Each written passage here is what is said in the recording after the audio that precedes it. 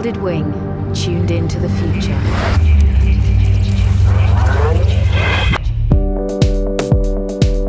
Hi, my name is Hattie Pearson and you're listening to Tuned Into the Future, the Folded Wing podcast that takes you inside the world of radio. On this episode of Tuned Into the Future, we're going to be taking a look at the role of social media in radio. From Facebook to Twitter to Snapchat, there's numerous platforms for listeners to engage with, and therefore a lot to think about for producers and presenters like myself. Now, I present a show on XFM from 3 till 7 Saturday and Sunday mornings, so I'm constantly faced with the challenge of how best to interact with an army of night owls, from regular listener Phil the Baker doing his night shift to the inevitable partygoers who tune in when they're about to pass out on their bed. So I thought I'd delve into social media some more to get a deeper insight on how it all works and perhaps pick up a few cheeky tips for myself along the way.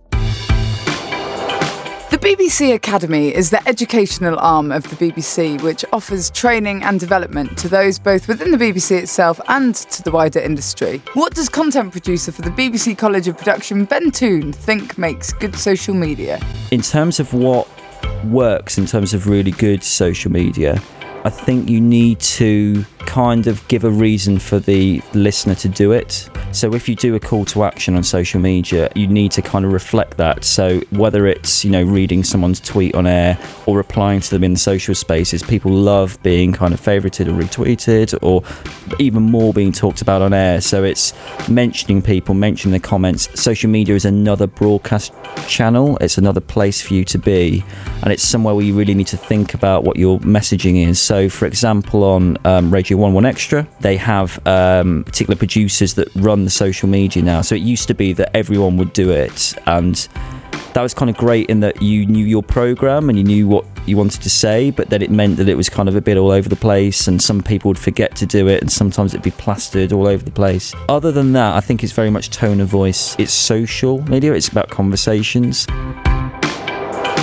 Yeah, in terms of kind of skills that kind of producers need, I think the usual thing is with radio is that you have to be, a producer has to do, unlike kind of TV where you might do one or two particular things very well, a producer has to do quite a range of things. So it's quite hard, even just getting the programme out, let alone thinking about what you're going to tweet and do about. But I think it's worth thinking about when you're planning your show, thinking about what can the social media moments be as you plan it. It's really interesting seeing some of the stuff like kind of Radio 1 do in terms of their YouTube, as they quite often will cut bits of video which are segments from what they would do in their show anyways. Yes, they put in the effort to make them look nice, but they are part of the show.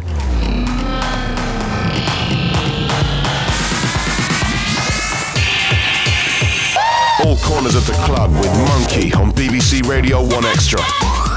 Monkey. Let's go! Monkey on BBC Radio 1 Extra.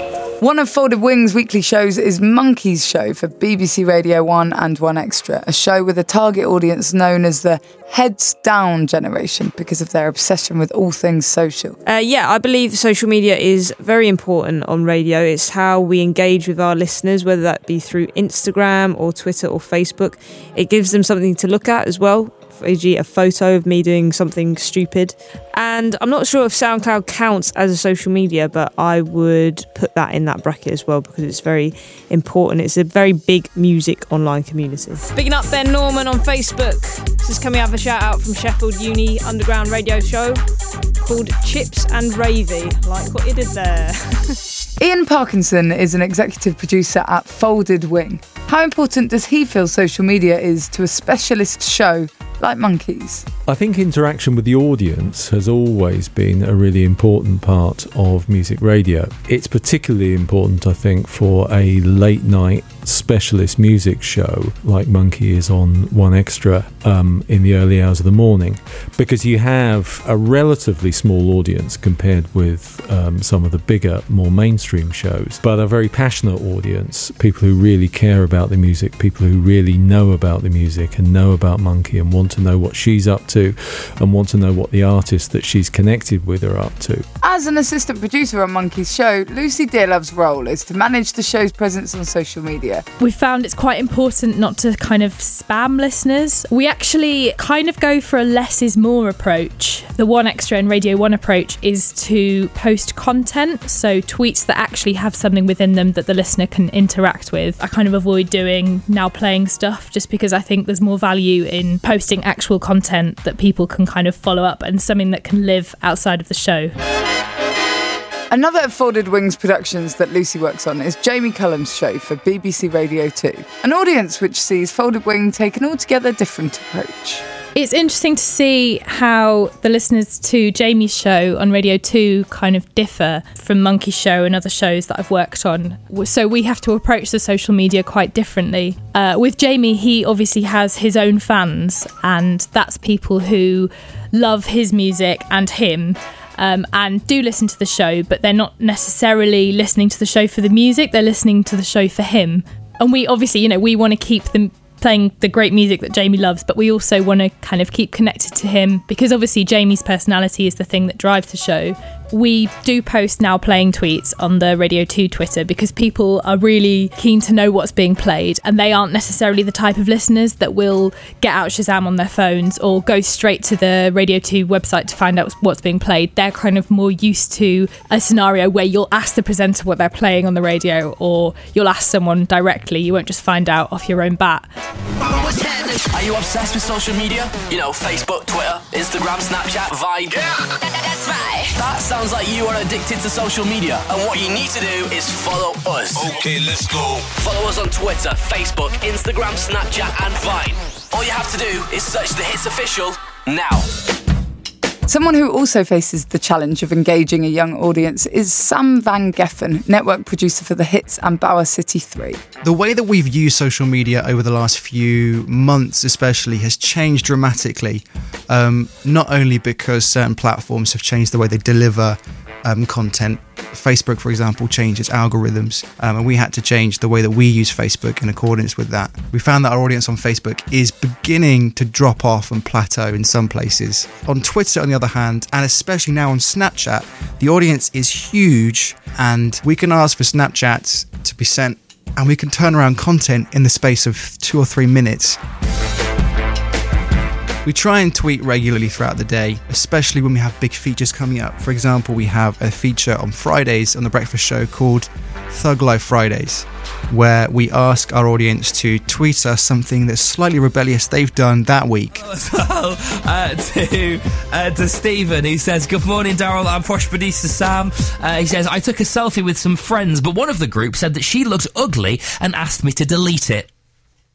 Oh no. I tagged her in it on Facebook." Stephen! Maybe 2 years ago, we did our own One Direction Day or 1D Day. I think we trended 24 hours that day, and it's actually become a thing that happens annually now. This is The Selector.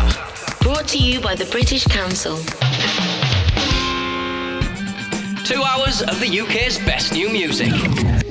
Cutting edge emerging talent. Indie, grime, dubstep, folk, soul, electro. This is The Selector. Another weekly show that Folded Wing produces is The Selector. The Selector is a weekly show presented by Goldie Rocks and is broadcast to over 4 million listeners in 43 countries. I think social media is incredibly important for radio. As far as a show like ours, which is pre-recorded and then goes out around the world at different times, it's incredibly important because it actually gives us access to be able to communicate with our listeners. And yeah, it's a bit of a delayed response, but we still know what's working in what countries and regions, and that's fascinating to see, like, different bands and how popular they are in different places, and it's not necessarily what you'd always think either. I think the key with social media and promoting the work that you're doing is to keep it witty, keep it fun, keep it engaging, so that people actually want to react, and it's personal as well. So it's actually got to represent me truly and what the show is about. Producer Pete, his rabbit, reviews our biggest record in the UK every single week, and that's got a nice response because who doesn't love a rabbit that loves a bit of indie rock? A big advantage I think radio has when it comes to social media is the personality of its presenters. It's something I try to do when it comes to my show on XFM. It's about being engaging. Finding a way to put your twist on it and sharing your personality has never been so important. I guess I use my personality more on social networks like Snapchat and on air as well. It's a way of sort of talking to the listener so it's not so formal, as in you're like talking to them as a person, like personally, rather than like a wider audience. I think having a clear and distinct personality is really important on the radio, and it's also really important on social media. And I think that people who listen to Monkey's radio show know what they're getting and know and understand her personality. She is young, she's absolutely at the heart of underground dance music in this country, but she comes across as a fan. You know, she comes across as someone who is really down to earth, quite funny, and I think that's what she manages to get across in her social media activity as well. Things like the fact that she's got her rabbit Thierry has got its own Instagram account, and she talks about the day when Thierry the rabbit gets more Instagram followers than she does. I think if you don't have a voice, then you sort of might as well not bother. Monkey uses her own social media accounts quite a lot during the show. All presenters on the networks are really encouraged to do that. She's really exactly the same on social media as she is in person. I think people, they understand that and they feel like they have a connection with her. So looking forward, what are some of the future challenges when it comes to social media? There is a lot of social media now. There's so much, and I feel like maybe it's getting a bit diluted. There's like Snapchat and Twitter and Facebook and things that I've probably never heard of before. I don't think it's ever going to be like a disadvantage though to have them. It's just more ways of engaging people back into radio. You just need to sort of keep on top of it. I think you've always got to be aware of what's out there and feel free to drop things and move on. Platforms evolve where people are evolve, and particularly if you're interacting with a young audience, they'll move away as soon as the parents get on them. So you kind of need to follow them and be aware of where people are, with that caveat that you don't want to try and spread yourself too thin. I think the big challenge is going to be, how do you define radio over the next 20 years? Because I think that no one under the age of 25 really thinks of radio as a kind of standalone box that only is a radio. They look for the content they want, and they want to have it whenever they want it. Now, one more thing to show you. I spotted this earlier online. It's just brilliant. Pete Tong, 20 years ago today, he read out the website address for his famed Essential Mix for the first time. It's fair to say it wasn't that catchy. And we'll post it out there on the BBC homepages of the internet. And I keep saying that and not giving you the address, and I do get a lot of inquiries, so it's very complicated, but here it comes. http://bbcnc.org.uk/p/tong/index. Oh, he's still going. I think that clip alone shows how far we've come, doesn't it? With this podcast being all about social media, it's only right that I point you in the direction of Folded Wing's social channels. You can find them at Folded Wing UK on Twitter and by searching Folded Wing on Facebook. You can also find me at Hattie Pearson on Twitter. This has been Tuned Into the Future. Folded Wing. To hear more, head to foldedwing.co.uk.